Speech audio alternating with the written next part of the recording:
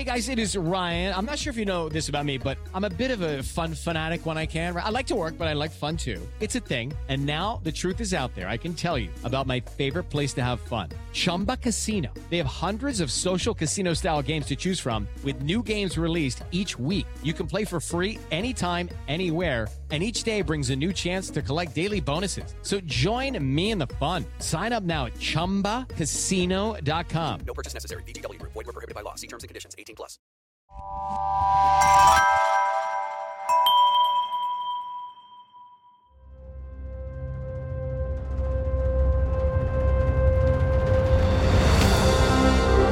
I'm Ken Harbaugh, host of Warriors in Their Own Words.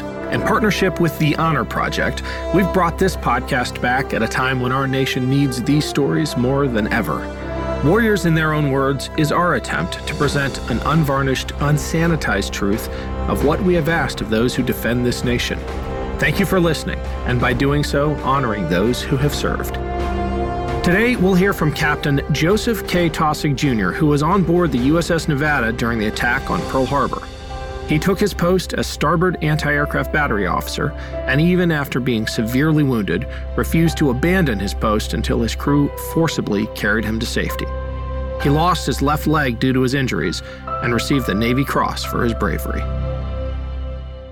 On the morning of December 7th, 1941, I was the officer deck of the battleship Nevada. Shortly before 8 o'clock in the morning, I looked over the side and observed a torpedo plane coming in, which I casually identified as a Douglas torpedo plane. It had its torpedo doors open. The plane dropped a torpedo into Pearl Harbor. In those days, our torpedoes could not run until they dove at least 80 feet, and Pearl Harbor is only about 40 feet deep. So I assumed we would watch them dig the torpedo out of the mud all morning. The plane peeled off, and I noticed that it had the rising sun under its wings, and almost simultaneously, the torpedo hit the USS Oklahoma, which was a battleship that was moored 2 ships ahead of us. Between the Oklahoma and Nevada was the battleship Arizona. Immediately, I sounded general quarters and started up from my battle station, which was in the anti-aircraft directors of the ship, high on the foremast. As I climbed the 3 ladders to the boat deck on which our anti-aircraft guns were located, all of the guns on my battery, which were 7 5-inch 25 guns, were firing. I had to climb up 3 more decks from the boat deck to get to the director, which told the anti-aircraft guns in which direction to fire. As I climbed into the director, I realized that one of our gunner's mates had set the guns to fire vertically, which was very unusual because in peacetime, we could not fire at an angle over 65 degrees. And all of the guns were firing. I climbed into the director, which was basically a dummy gun. It had a telescope which pointed at the aircraft targets. And when I looked into the check sight, the director was already on an aircraft, and there were literally hundreds of puffs of black smoke in the air, as all ships were firing about that time. So we could not tell which was our gunfire and which was somebody else's. I have no real idea how many planes were up there, because what happens in battle is you rivet your attention on the target at the moment. And I was watching this one airplane that was in my check sights, and it started to smoke and started to fall out of the sky. And we swung the director around to look for another aircraft, and I was hit at that time. We were pretty well brought up that the Japanese would attack the United States fleet at some place. There was a lot of argument whether it would be in the Canal Zone, Guam, the Philippines, or Pearl Harbor. The smart money was it would not be at Pearl Harbor because of the concentration of sea power that we had in the area. We felt they would probably attack the Philippines first because the Japanese objective had to be the Dutch Indies and the Malaysia Peninsula because of their lack of raw materials to fight the war in China. We were surprised, but not emotionally particularly surprised. We were prepared. We knew, and it always had the guns manned and ready in the morning hours, half an hour before sunrise. We always had enough men at our guns to man them in case of an attack. The Japanese, we felt, had good ships, but not very good technology. We did not think that their aircraft were nearly as good as they turned out to be. Most of the intelligence information that I, as an anti-aircraft officer, had was well out of date. We had pictures of biplanes and triplanes even, and that's why I was very much surprised when I identified a plane as one of our torpedo planes to find out it was a Japanese torpedo plane. There was a general perception that the Japanese had no originality. They were excellent copiers if they could find the proper thing to copy. We didn't have too much respect for them as technicians. We didn't have too much respect for them as fighting people. We should have, because their history in China had been pretty good. All ships were ordered to get underway, and so the Nevada made preparations to get underway. And once again, we were a very fortunate ship. We were already prepared to get underway. We had 6 boilers on the ship to make steam for the turbines, and we never let our 6 boilers go cold. We always kept steam up in our boilers. So we were able to get underway very, very rapidly in about 20 minutes, as opposed to usual hour and a half. So the Nevada started out from her berth, and just shortly before we got underway, the battleship Arizona, which was just ahead of us, 10 yards, blew up. And I thought for many years that what had wounded me had been a piece of the Arizona. And I only learned a couple of years ago that a Japanese strafing plane had turned and came back and hit me. As I was talking to one of my shipmates at a ship reunion and learned that. As we proceeded to get underway, I was the off the deck and could not get to the conning tower. And I knew that we had no other qualified off the decks above the rank of ensign on board. And I tried to find another ensign who was qualified off the deck and didn't find one. Eventually, a very, very professional lieutenant who was a communications officer did help the ship maneuver out, and a very competent reserve lieutenant commander eventually got up there to help. But mainly the maneuvering of the ship was done by professional enlisted personnel, particularly the chief quartermaster, a man named Sedbury. And he did all the maneuvering. Occasionally he would call me on the telephone to ask my permission to do what he was doing, which was rather irrelevant because he had been on the ship almost as long as I'd been alive and knew it very, very well. The very fortunate thing, in our Navy in those days, we had totally professional petty officers and chief petty officers on the ships. We did not rotate our personnel. So most of the senior enlisted men had started off on the ship as seamen. So they knew the ship backwards and forwards. And therefore the seamen could do and the sailors could do a tremendously fine job.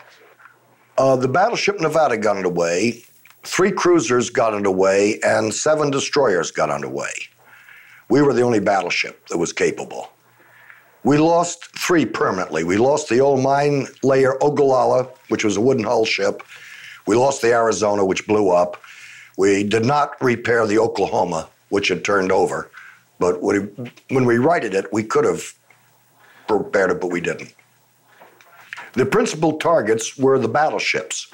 The Japanese expected the aircraft carriers to be in, but the aircraft carriers had been on a special mission up to put more aircraft up at Wake and Midway, and they were on their way back, so they were not in that morning. So the battleships became the major target. Oh yes, the attack was definitely successful. They tied our hands for 5, 6, 7 months.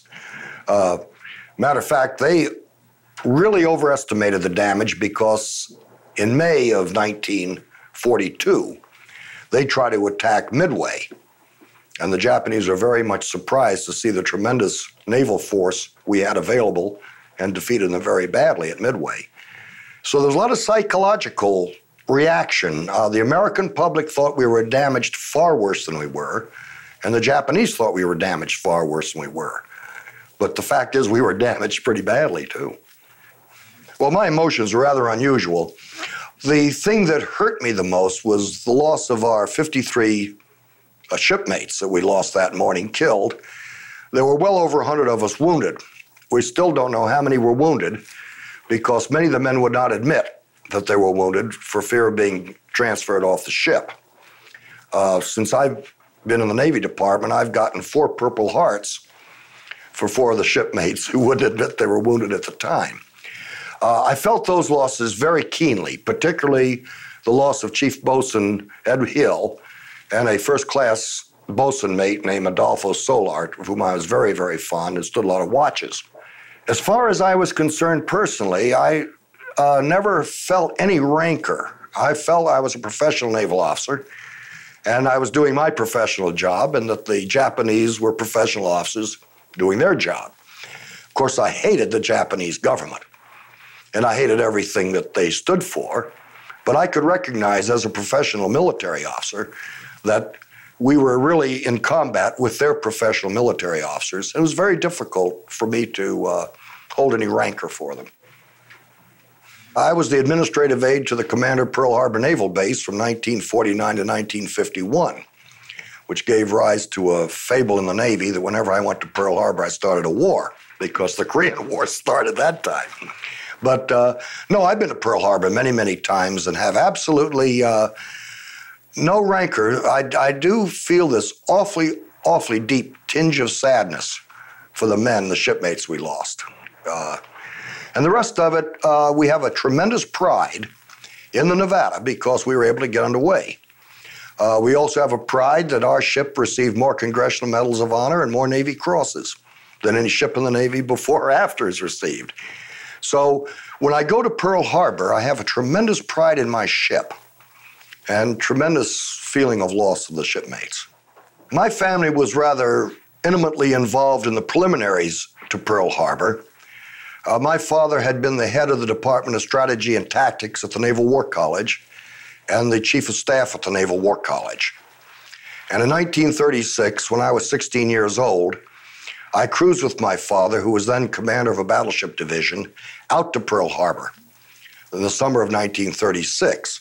And they did a war game, which was basically a surprise attack on Pearl Harbor. In 1940, my father was the commandant of the 5th Naval District in Norfolk. And at that time, his career was basically over. He was going to retire in that job. The Congress was holding hearings on the fortification of Guam and the Philippines in really anticipation of problems with Japan.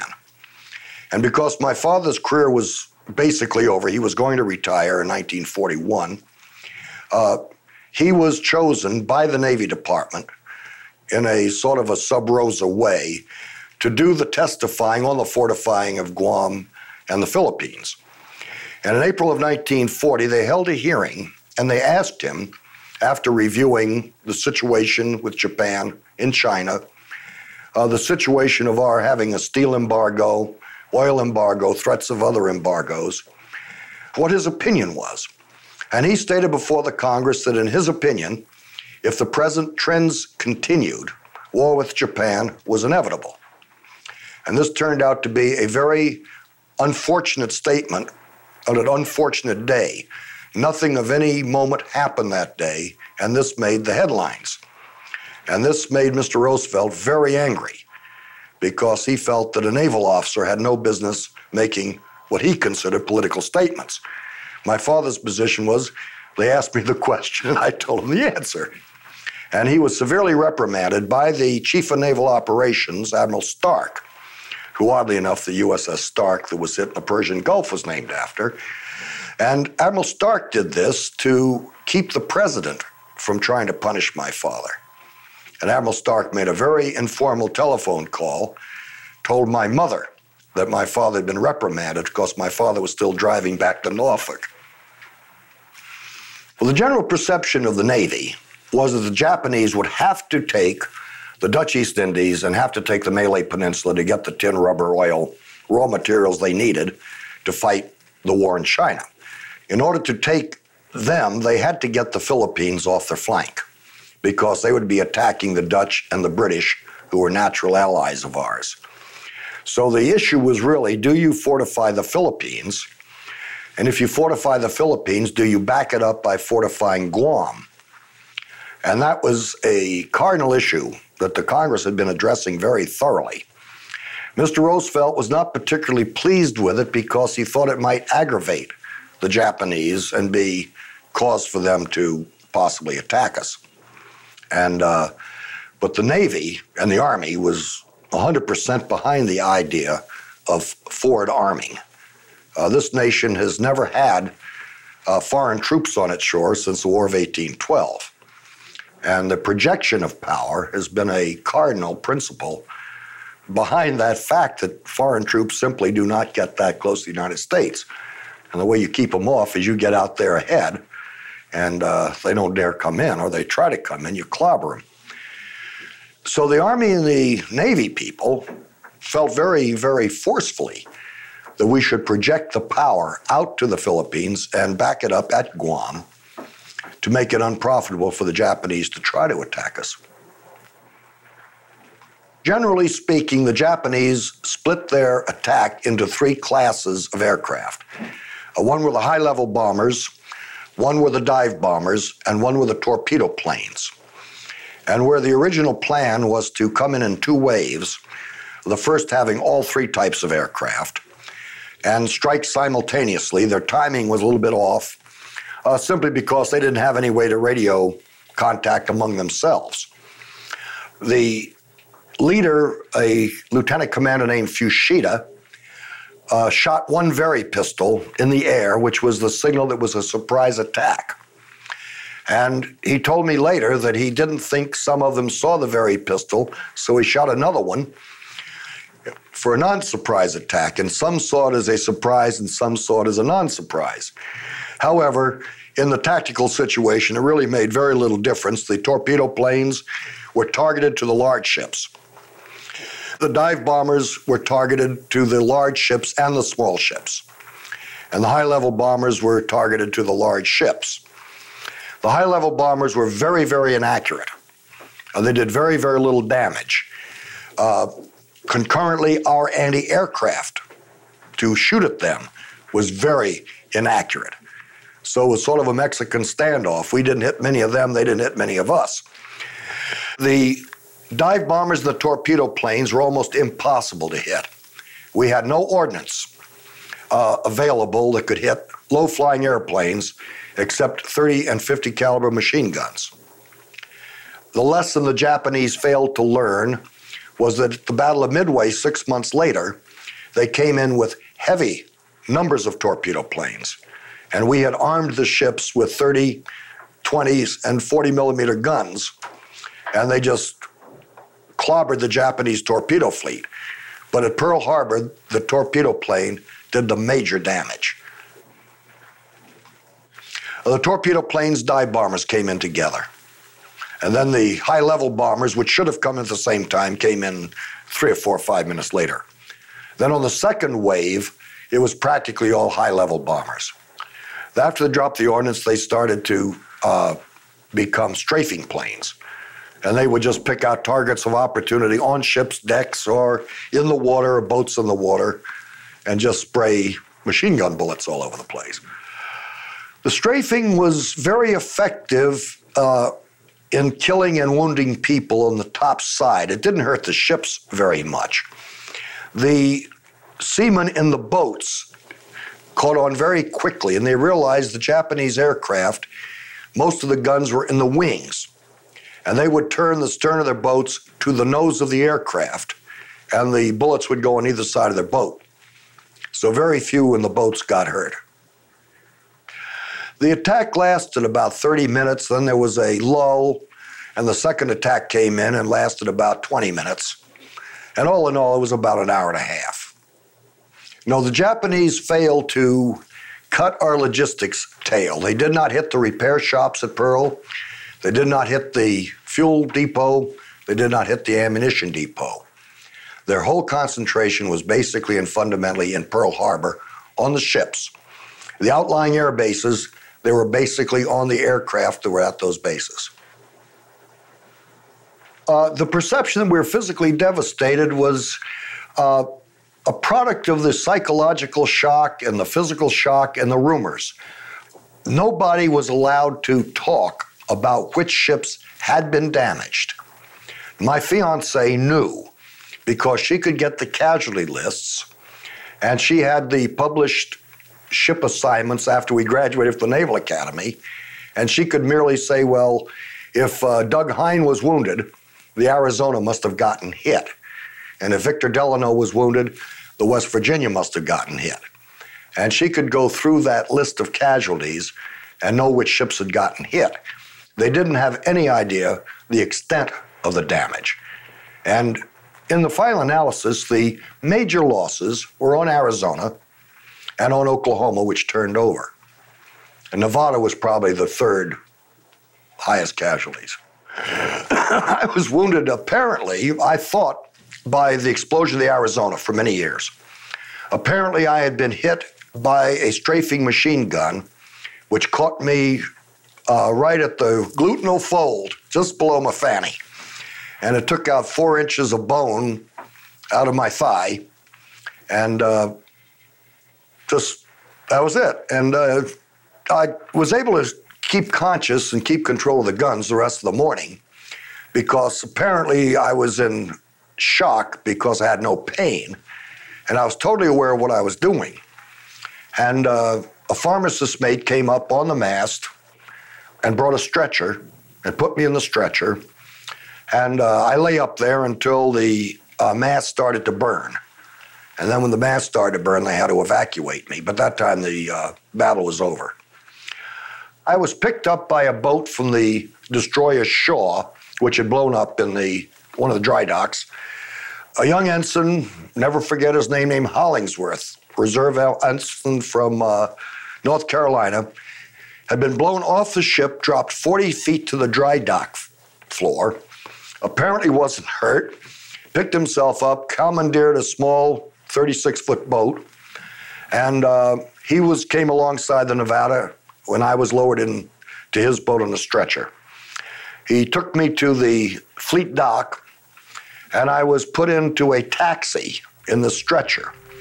And I remember very clearly getting the taxi driver's name and his license number and all the information, his address, because I was bleeding all over his taxi. And I was going to be sure the government paid for the taxi. Well, I got in the hospital, of course, they took all my clothes and I lost my notes. So I hope somebody fixed the taxi driver up because he had a messy cab when I got out of it. Judy was boring. Hello. Then Judy discovered ChumbaCasino.com. It's my little escape. Now Judy's the life of the party. Oh, baby, mama's bringing home the bacon. Whoa, take it easy, Judy. The Chumba life is for everybody. So go to ChumbaCasino.com and play over 100 casino-style games. Join today and play for free for your chance to redeem some serious prizes. ChumbaCasino.com. No purchase necessary. Void where prohibited by law. 18+ terms and conditions apply. See website for details. Greetings from Evergreen Podcasts. We're rolling out a listener survey, and we want to hear from you. The information in the survey will help us gather statistics and in turn make our shows more appealing to advertisers.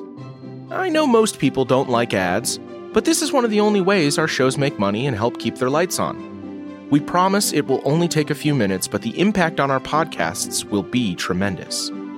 As a token of our appreciation, we'll randomly select one lucky participant each month to win an exclusive merchandise package from Evergreen Podcasts. Head to evergreenpodcast.com/listenersurvey to help a show and possibly get some free stuff for doing so. We can't thank you enough for the support. Now back to the show.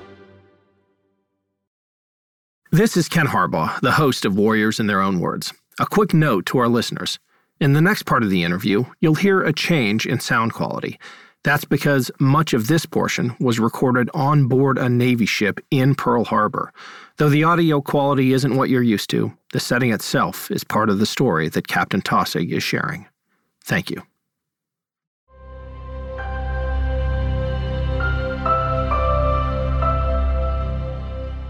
Well, the Arizona was just, you could hardly see anything. It was just nothing but smoke, flames, and terror. We were conscious that the foremast was tilted forward, as you see in these pictures, but mainly it was just terrible smoke, terrible flame. And as we passed her, we caught fire from her fires. So we caught fire on our starboard side of the ship while we were passing. And there wasn't much detail that you could see. We could see her stern. But at that time, I got hit, so I spent the rest of my time sort of playing a feeling game. I was the officer deck and coordinating with the bridge. We agreed that we had to head out to harbor. So the Nevada started to head out to harbor. We had another problem coming alongside the Arizona. She had the Vestal, a repair ship alongside of her, and Vestal had cast off. And so we had to go between the Vestal and the Arizona. And took us much closer to the Arizona than we probably otherwise would have gone. When we were leaving the casting off our forward lines, we had one of the great tragedies of my life. It was a warrant officer, Chief Boatswain Hill, and my boatswain mate of the watch, the first-class boatswain mate named Adolfo Solar. Ships were named after both of those men. They were having troubles getting the lines off, and Boatswain Hill jumped from the ship, swam over to the quay, and cast the lines off, and swam back to the ship. And just after they got the lines off, a bomb struck us in the forecastle and killed them both. And that was just a tremendous loss to me, because those two men epitomized professionalism to me. They were people I looked up to, I trusted, believed in. They were my teachers. And when I get teary-eyed, it's about those two men. They were the two great sailors that I knew, and I could never know any better ones because they were the top flight. Now, when I came up here, West Virginia had been hit by, it turned out, 7 torpedoes. And West Virginia was in terrible shape. Next to the Arizona, Oklahoma, West Virginia lost more people. They had a fearful problem down below because of the torpedoes that hit her. Nevada was only hit by 1 torpedo. West Virginia, why she didn't roll over, nobody knows, but she settled straight down. I'm not quite sure exactly what time I was hit. I was in what we call the port director, anti-aircraft director, which was a box about 8 feet square and about 6 feet high, and it had the machinery in there that controlled our anti-aircraft guns. And I was controlling the anti-aircraft guns, the 5 guns on the starboard battery. And when I got there, the guns were already shooting. And I looked we had an eyepiece, which was a telescope, and I looked through my eyepiece, and when I looked, we were already on an airplane. And I watched, and there were hundreds and hundreds and hundreds of puffs of smoke.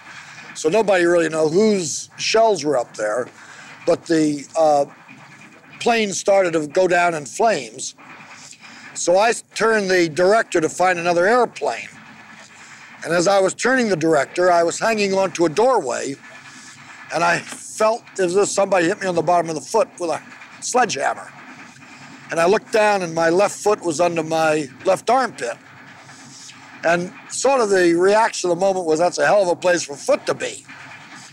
And I turned my attention back to the director, and it was obvious that whatever had gone through my leg had gone into the director, and it was no good. So I told the director crew that I was going to leave the director and to come around back of me, and I would slump down in their arms, and they could carry me into what we call sky control, which is a room between the starboard and the port director. And I was carried into sky control, and I realized I was the only officer up there. So being the only officer up there, I checked the 50 caliber machine gun batteries, checked the 30 caliber machine gun batteries, and the starboard and port 5-inch guns. And apparently all were firing. The Marines had the 50 caliber guns. They were very unhappy because those were water-cooled guns, and the water lines had been severed at some time. I don't know when they were severed. And so the barrels were welding into the slides. And they were shooting the guns one shot at a time. They'd open the breech, put a shell in, and hit it with a mallet.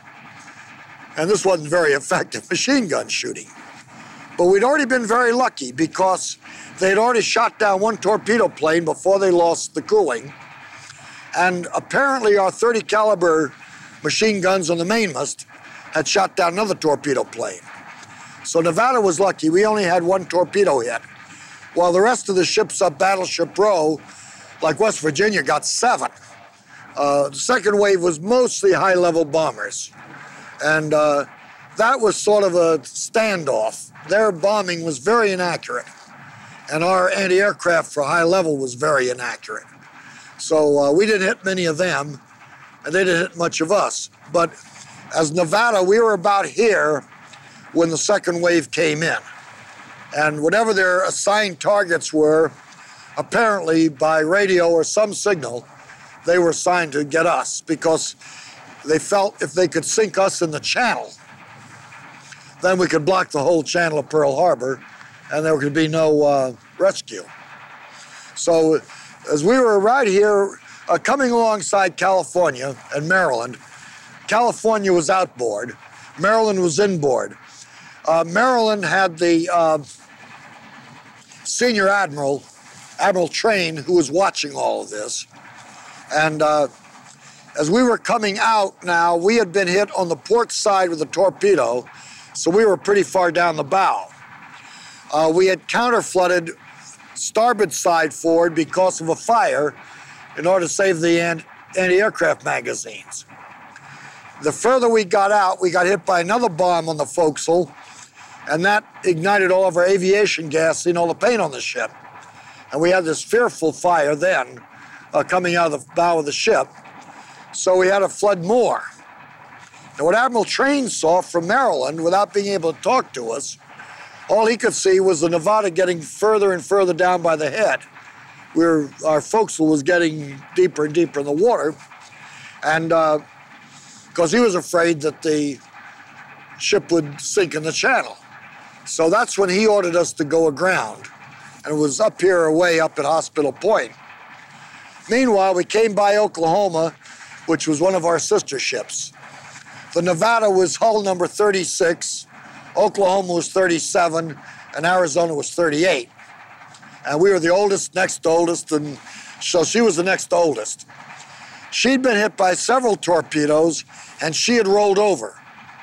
So everybody, of course, was really upset about that as we came out. But by this time, all we knew we could do was shoot anti-aircraft guns. So our whole attention was basically use anything you had to shoot and shoot at whatever you could shoot at. And none of it was very accurate. We did not have the right guns. 6 months later at the Battle of Midway, the ships had the right guns. And the whole story of the war from then on, from Midway on, was entirely different. And the guns we were lacking were known as 20 millimeter and 40 millimeter machine guns. And these were very effective. Yes, we were instructed to run aground because Admiral Train felt we were sinking. Well, he saw that we were getting further and further down by the forecastle because of the flooding we were having to do to stop the fires from destroying our magazines. And we just kept pouring more and more and more water in there, trying to, number one, protect the magazines, number two, try to get the fires out. But priority was protect the magazines. And then the second priority was get the fire out. And so we were using massive amounts of water. And although she was a very large ship, she was going down by the nose, and the Admiral felt that. And although we were sort of running by now by consensus, Lieutenant Commander Thomas, the senior officer, had apparently gotten up to the bridge by this time. The Chief Quartermaster Sedbury, who was the real professional, he knew how to handle the ship. And he was really doing the actual steering, actual maneuvering to our supposed orders. They did not feel that they should run aground here because that would block this dry dock, which was here. So the decision was made, we'll try to get out the harbor and maybe the admiral change his mind. So we sort of skirted out of here and headed for that point, which is Hospital Point. And we got about 200 yards from that, and the admiral put an emergency flag above his signal to run aground, and that meant we couldn't fool around. The admiral said run aground now, we got to run aground. So the consensus was taken, and we decided the Hospital Point was a good place. And unfortunately, I've always been accused of being self-serving. Having been wounded, they figured if I went on the ground at Hospital Point, I'd be close to the hospital. Well, it turned out it didn't work out that way because a tug came. They were afraid that the stern would swing out and block the harbor. Well, the scenario of the timing is very difficult to grasp in retrospect. Had we set a time limit 1 hour ahead for the warning, this would hardly have given many ships much chance to get underway because most ships took about an hour just to get started. And then to decide which were going out first and all the battle orders. And considering the speed of the ships would not have been very far from the harbor entrance, given an hour warning. Given a 2-hour warning, they wouldn't even been much further than that. So when they talk about a warning that was less than 24 hours, probably didn't make an awful lot of difference one way or the other. My personal opinion was that had we been at sea and had the Japanese found us, those two ifs, the casualty rates would have been much higher. Because as it was, no ship sank in Pearl Harbor in more than 40 feet of water. Therefore, we were able to get all the ships up and back into action except 3. Whereas had we been at sea and they'd sunk in 500 or 5,000 feet of water, we would never have gotten them back. And we'd have probably lost many, many more people because picking people up at sea as opposed to a harbor is much more difficult. So as far as warning was concerned, short of a 24-hour warning, it probably made no difference at all, except in our favor. Yes, the torpedo planes and some of the dive bombers, their point of entry to the harbor was over the oil tank farm. And had they dropped bombs in the oil tank farm, it would have taken our logistics support away from us in petroleum for quite an appreciable period of time, maybe 4, 5, or 6 months. And I asked one of the admirals, the Japanese admirals, why they hadn't dropped bombs in the tank farm, and he said because they didn't give medals for dropping bombs in tank farms, which was a rather American attitude. And I asked him why they had not dropped bombs in Westlock ammunition storage, because had they done that, we would have had the largest explosion up to the Hiroshima explosion the world had ever seen, if not even larger than Hiroshima, because we had thousands and thousands of tons of ammunition up there. And his response to that was he didn't know it existed. And that was very bad intelligence on their part because we had ships' parties on the other side of a fence and you could look at all the shells and all the powder through a fence. But those were two things the Japanese would have been far more successful had they gone after. People like Captain Miller versus people like me who are called heroes are entirely different. I had no choice. Once I was up in the sky control place, and once I was wounded, my only choice was to stay there and really do my job, which I did. People like Captain Miller, who were not hurt, were free to run if they wanted to, or free to stand and fight. So their heroism is much more personal. They were the ones that could have done things to make themselves more personally safe. Instead of that, in the face of very hot fires, very much smoke, very much agony, he stood his ground. He saw, along with Lieutenant Commander Fuqua, that all the people were off the ship they could get off the ship. before he tried to save himself. And those people, to me, are the real heroes because they really had a choice. When they call people like me heroes, it's really a team sort of a thing. I'm decorated because my men stood by me and allowed me to keep control of the batteries. And so I think people like Captain Miller, to me, are far more heroic than people like myself. I think I have a very professional attitude toward myself as a professional naval officer.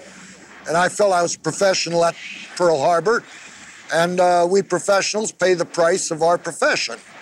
And it occurred to my fate to be 4.5 years in the hospital. That's the way it went. But I was a professional officer, and that just came with the territory. I would far preferred to spend the 6 weeks I thought I was going to spend, but it turned out it was 4.5 years. That's just the way the ball rolls. Here we have really the story about the channel marker. Directly across the channel is Nevada Point, and we rather brag in Nevada that we were the only one that got underway that morning. And they thought we were sinking. Actually, we weren't sinking. We had just kept getting lower and lower and lower down by the bow because we had a torpedo in the port side forward in the bow. We counterflooded wrongly. We counterflooded starboard side forward. We should have counterflooded starboard side aft. Then a bomb hit the forecastle and lit off the aviation gasoline and the paint in the paint locker forward. So we had this fearsome fire coming up in the forward part of the ship, and that created more flooding. So we had to flood some more forward. And Admiral Train, who's a senior officer who's watching us on Maryland, he thought we were just sinking. We were getting lower and lower and lower, and he was afraid we would sink in the channel. So he ordered us aground, and at that time we were down further north from here at dry dock number 1. And we started slow at dry dock number 1, and then we figured that was a worse place to run aground. And so we started out the channel again, and he put an emergency signal for us to run aground. And the plan was to go out in the reef and use our guns to be an offshore battery.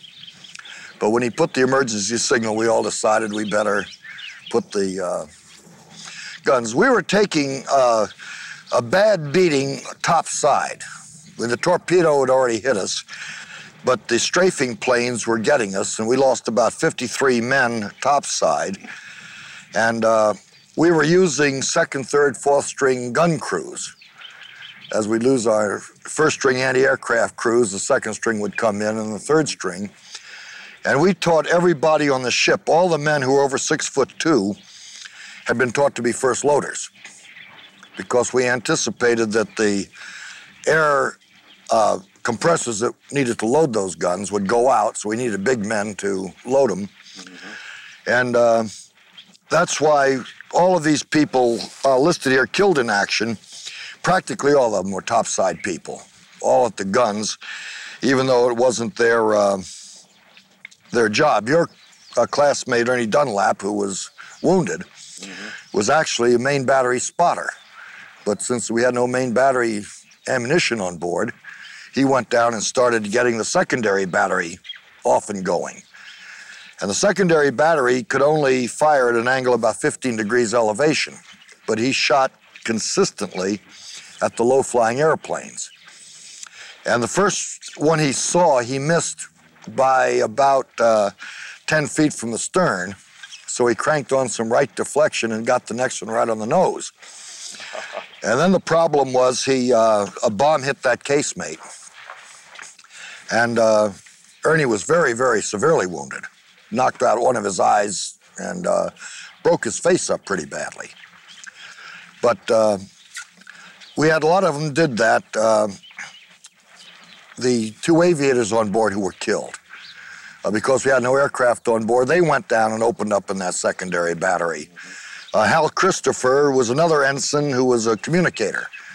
And since we had no communications, he went down and took care of those batteries.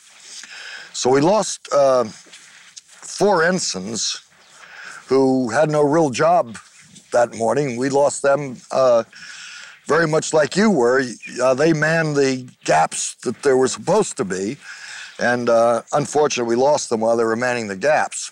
And we're very proud of this old ship and very proud of the people who were on her. And one of the things that we used to pride ourselves on was we were the oldest battleship out here. And our conduct reports from the shore patrol were about 85% fighting ashore. And the report was always fighting ashore, the shore patrol, bring them back. The executive officer would ask them why they were fighting ashore, and they'd all swear they only had 2 beers, and somebody said that their ship was better than Nevada, and the fight would start, and the shore patrol would send them back. And the executive officer would say, well, you've performed a very serious military offense, but in view of the situation, I'll let you offer the warning this time. And I asked him many, many years later why he never gave anybody more than a warning, and he said he wasn't about to spoil the morale of the ship. And we were proud. We thought we had the best ship in the Navy, even if we were the oldest one out here. And so this is sort of our monument out here, our memorial.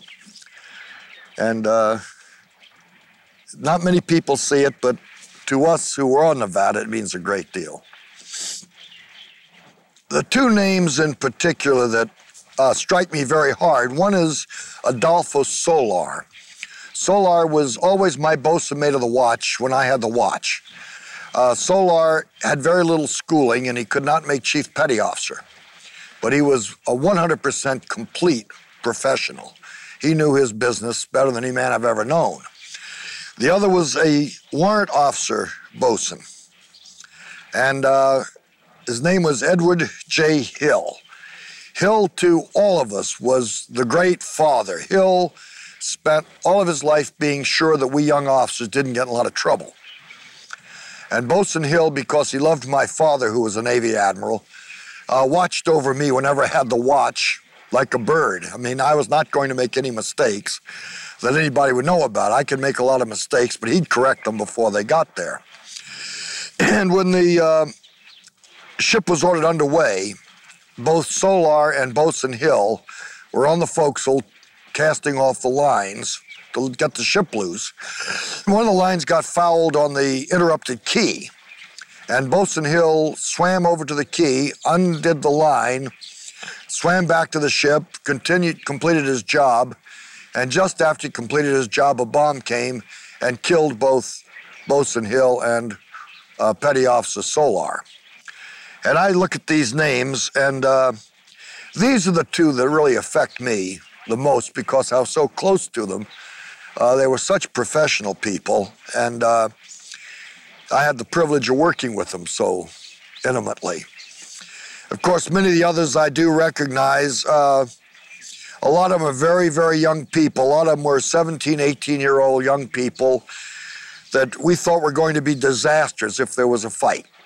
And it turned out they fought just as well as anybody else. The age and experience had nothing to do with the performance of the people. They did what they had to do, when they had to do it, and what they lacked in training, they made up in ingenuity. And because I feel that today, I work with sailors today, and I see the same thing. I look at the people who were decorated, and there are many, many names that are not on that list, that should have been on that list.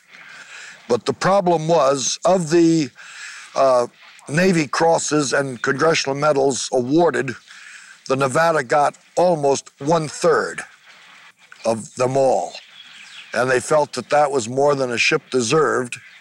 And we of the ship, of course, felt it wasn't nearly enough because we had the best ship in the Navy anyway.